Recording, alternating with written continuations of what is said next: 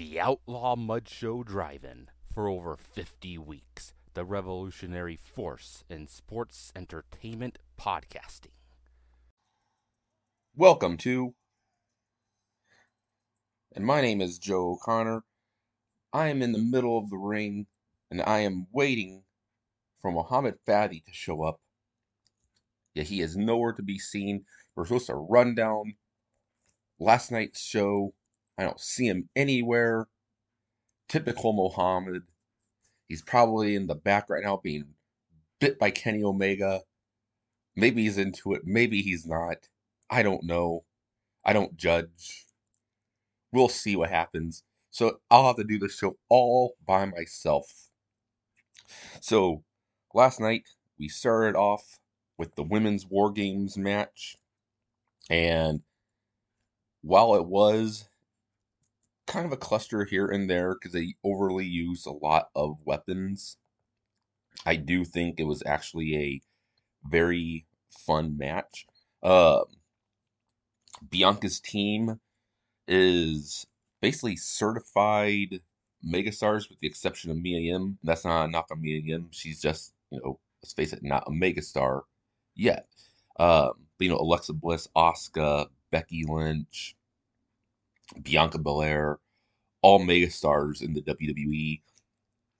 Um, the heels, you had Nikki Cross and Rhea Ripley being essentially like late 80s heels of just kind of doing their own thing on a Survivor Series team, and I loved it.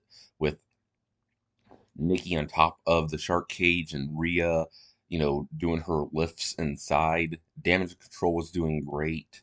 Um, Basically, everyone knew their part in here, kind of with the exception of Alexa Bliss, and that's not enough for her. She just really seems disinterested, basically in the whole entire thing right now. I do feel that we are going to get Bianca versus Nikki as kind of a mini feud for December before she moves on to whomever she moves on to at the Royal Rumble. I'm assuming Rhea Ripley, um, which means Ripley and Mia Yim will have time to have their blow-off match. I do think that Alexa and Asuka are going to face off with Damage Control one more time just because they've been really building up Asuka and Io. Which, by the way, that moonsault that Io did was pretty scary this time. Not sure how well that actually connected. There were a few moments in the match that was kind of like that where I was like, looked kind of nasty, but it still looked better than anything really in AEW, I will say, as far as risky maneuvers go. Um, and then the other feud I think is coming out of here is going to be Bayley versus Becky, which might be an extended feud. I think that might actually get a few matches out of it. Right team won, Becky Lynch getting the win. Yeah, super fun match. Don't really have too many complaints outside of the risky maneuvers. Next up, we had AJ Styles versus Finn Balor.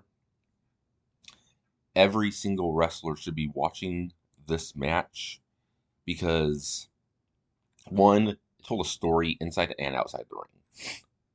Outside the ring with the storyline, but inside the ring was just pure bliss. It was two guys who flow together perfectly. They are so fluid in the ring, so smooth. They make it look easy. They told a story. They had psychology. That was fantastic. They are probably two of the five best wrestlers in the world today. Um, and they knocked out the park. I loved their entrances. Uh, Finn with his little Daft Punk mask and AJ with his kind of like a gimp mask of sorts. Um, Really, the best way I can describe that with what the placement was on that one. Uh, but yeah, I thought it was a fantastic match. Probably the best match of the night from a pure technical standpoint. And then we had Ronda Rousey versus Shotzi Blackheart. Quite the opposite. I am a fan of both. I think Ronda has her moments. She's not the best. Like, she's not anyone who I'd want to run out and buy like an action figure of or anything. But I think she is a great talent, especially as a heel. She's starting to really know her role. It's a little forced here and there. I think Shayna definitely has the better advantage as far as being the heel goes. Shotzi, I love as a character, but God, in the ring, she is still pretty sloppy.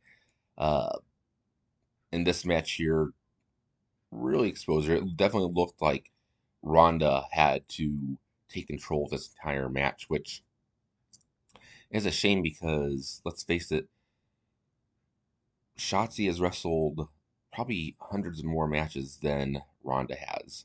Um, been in the business a little bit longer than Ronda has, but Ronda was definitely felt like the veteran in this one. Uh, maybe it's time that Shotzi goes back to NXT, but the bad thing with that is if they keep the roster split, that's just another talent off of SmackDown because SmackDown is definitely the B show as far as the women's division. There is they may have like the Universal title and like the tag titles more so than Raw, but since there are two women's divisions, Raw's is definitely the top tier main star roster. SmackDown is a little bit of a joke. Not sure if Ronda's going to be moving into a feud with Raquel next. Kind of seems likely. And I should mention with AJ and Finn, not sure exactly where they're going to be heading quite yet with either faction. If they're still going to maybe be feuding since Mia and Rhea seem to still be in a feud. So I don't think we've seen the last of that. And then we get Austin Theory versus Seth Rollins and Bobby Lashley. This match was pretty awesome, I thought. It definitely makes the U.S. title feel like a world championship. All three guys came out feeling like stars. I love the finish. Austin Theory getting the win. For everyone that said that Austin Theory got buried a few weeks ago, which he did not, that was perfectly plotted. And right now, Austin Theory getting the United States Championship victory at Survivor Series over Seth Rollins and Bobby Lashley, with Roman Reigns being mainly on SmackDown. This makes Austin Theory the biggest heel on Raw. Because this United States Championship is different than what he held a few months ago. Bobby Lashley elevated this title. Seth Rollins elevated this title. And even though Bobby Lashley beat Austin Theory for it, Theory winning it here just feels different. This has just made Austin Theory the man on Raw. Where does the feud go next? I honestly would love it to continue with all three and add in Mustafa Ali. You could even add in Dolph Ziggler if you want. Um, we could get like a Christmas Raw episode. It's like a six-way with like those five and somebody else. You could even add in AJ and Finn, and still add in somebody else. Have like an eight-way, make it like a ladder match or something. I don't know. But if it is mainly just those four and Dolph Ziggler, even do like a fatal four-way of Lashley, Rollins, Ziggler, and Ali. The winner faces Austin Theory, something like that. Uh, I just love that stars are gunning for the U.S. title right now. And then we had the main event, and that told a fucking story. First off, unlike the Jericho Appreciation Society, when the Bloodline came out all dressed together, it looked great. All the faces came out, looked like they were ready for a fight. I loved Kevin Owens' tribute to Dusty Rhodes as far as like his pants go, his shirt. I love the way that Drew walked to the ring like he was a stone cold killer. It's the intensity that he's been missing since turning babyface, honestly. The Brawling Brutes are fucking over as hell right now. Um, Jay is a workhorse. I'm glad that he and Dunn started the match because they are both workhorses. The fact that Roman made sure that Jimmy didn't come to the ring first, that it was Sammy, was perfect. Sammy saving Jay was great. Uh, Everyone in the bloodline knows their roles perfectly. With, Jay being the distruster, Roman being the leader, Heyman just kind of soaking everything in, Sammy just being the best thing to watch right now, Jimmy being the wisecracker, more laid back of the group, and Solo just sitting back, arms folded, mean mugging everybody. Everyone has their roles perfectly.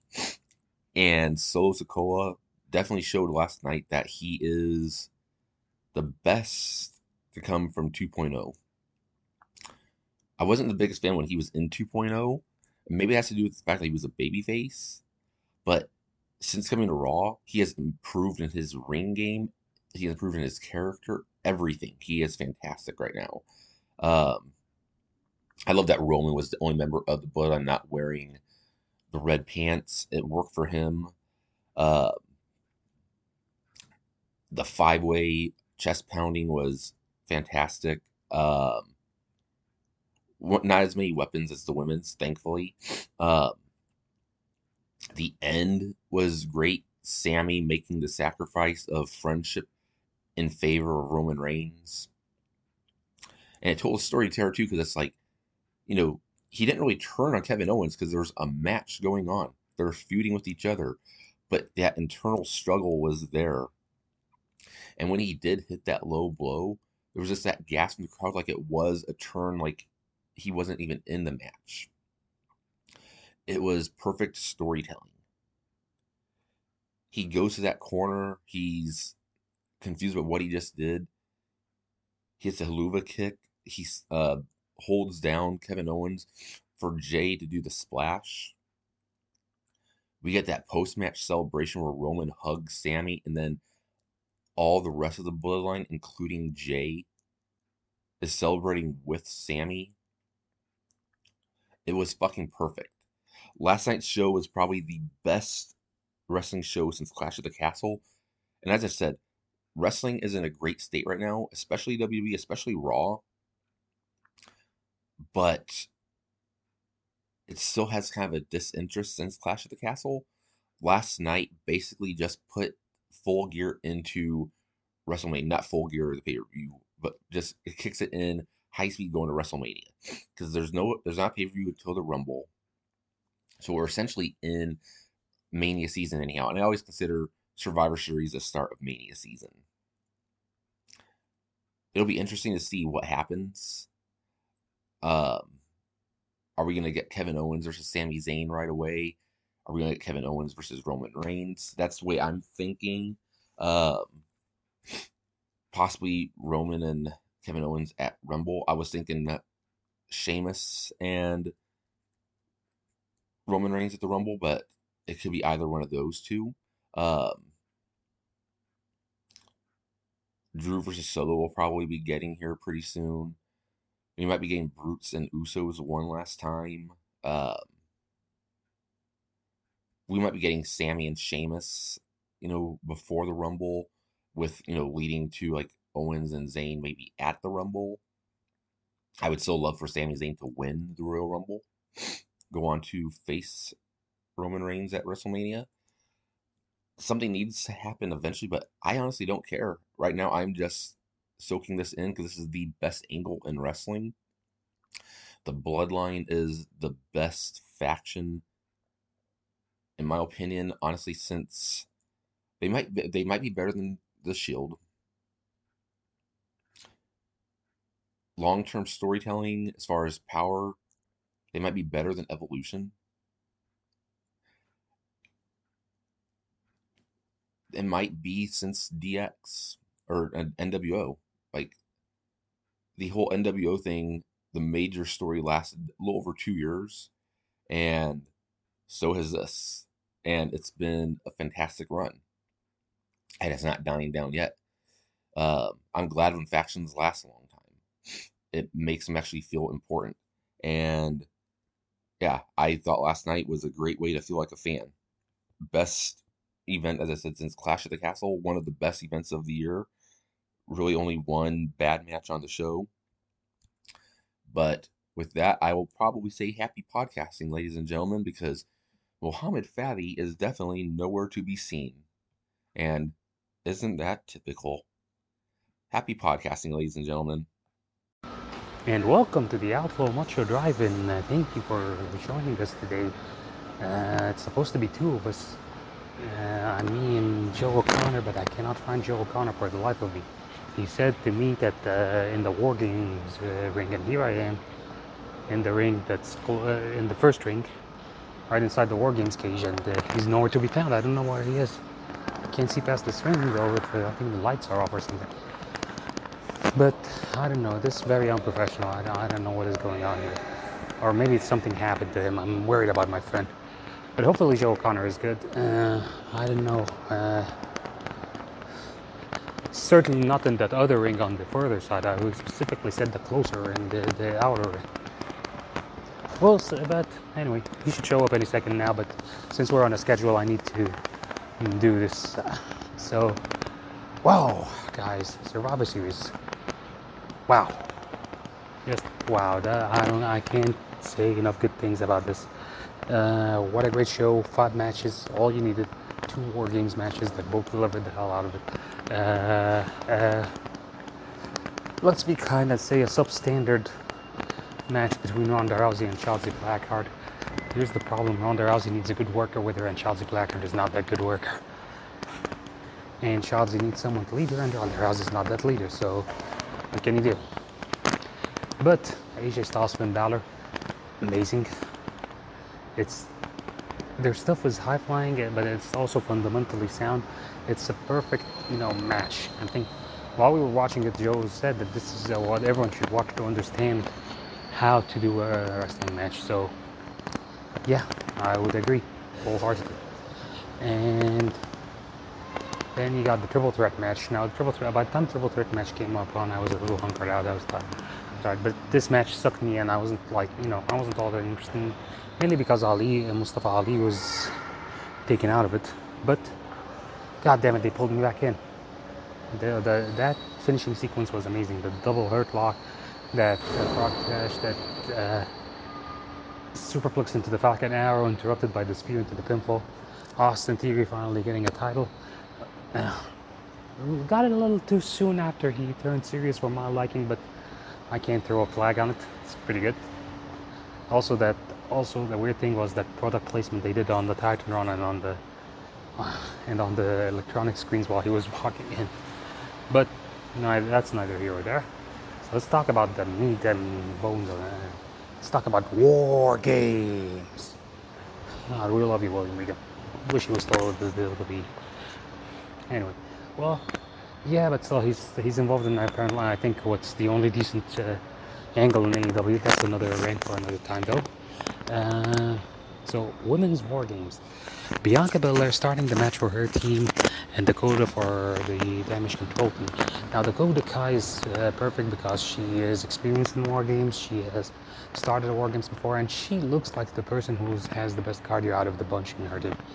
And Bianca Belair, well, that's what the leader does.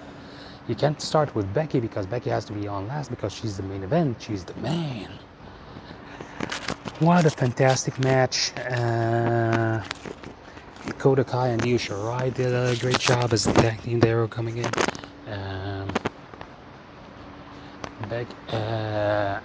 Asuka was phenomenal as always. Don't understate that she is. Alexa Bliss really did a number on that cable of the camera.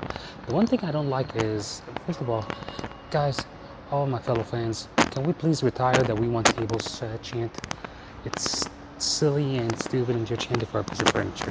You should be able to chant for the wrestlers.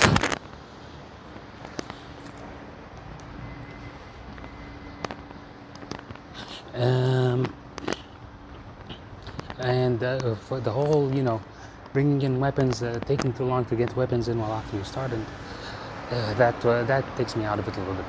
But Loved it. But the match itself was great. The spots were great. Once Becky Lynch came in, there was like new invigorated life in the whole thing. And yeah, amazing job, everyone involved. That double Becky Lynch coming in, there was the manhandle slam. I think it was on Dakota through a table that looked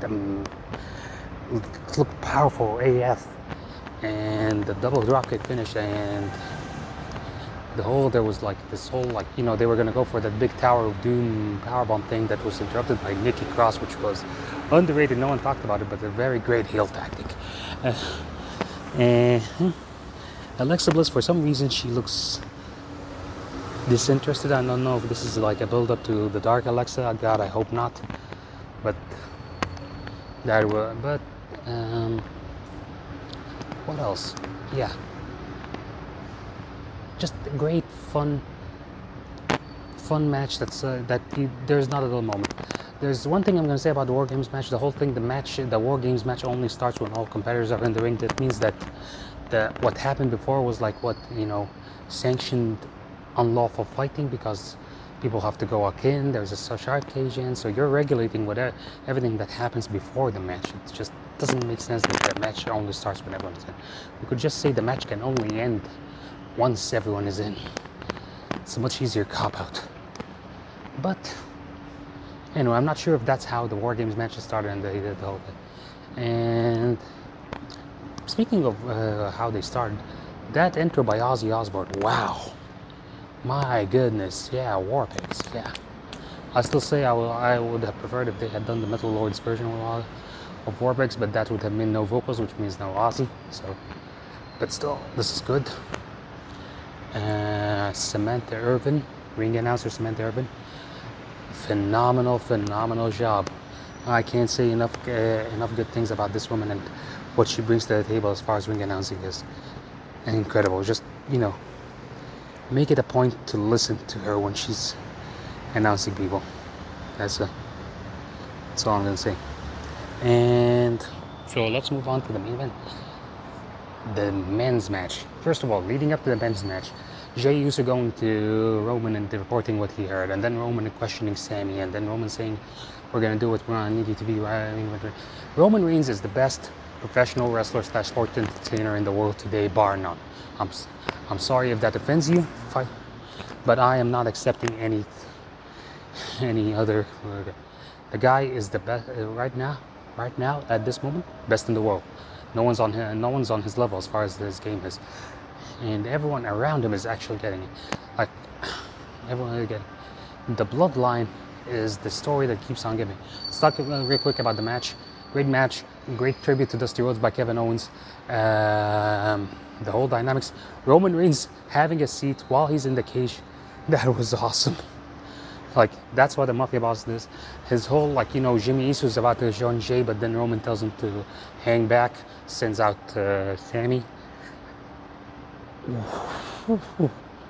Wow. And then the whole Kevin Owens, playing those video games. First of all, the Bloodline's entrance alone with that music, that amazing music, captures Roman Reigns perfectly. And then, that hug Roman Reigns gives to Jey Uso so he can, while he goes to the ring to start the match for them. And then Solo Sikoa just, standing there, staring down the opposing team while they're in the shark cage, just to intimidate me, mugging them.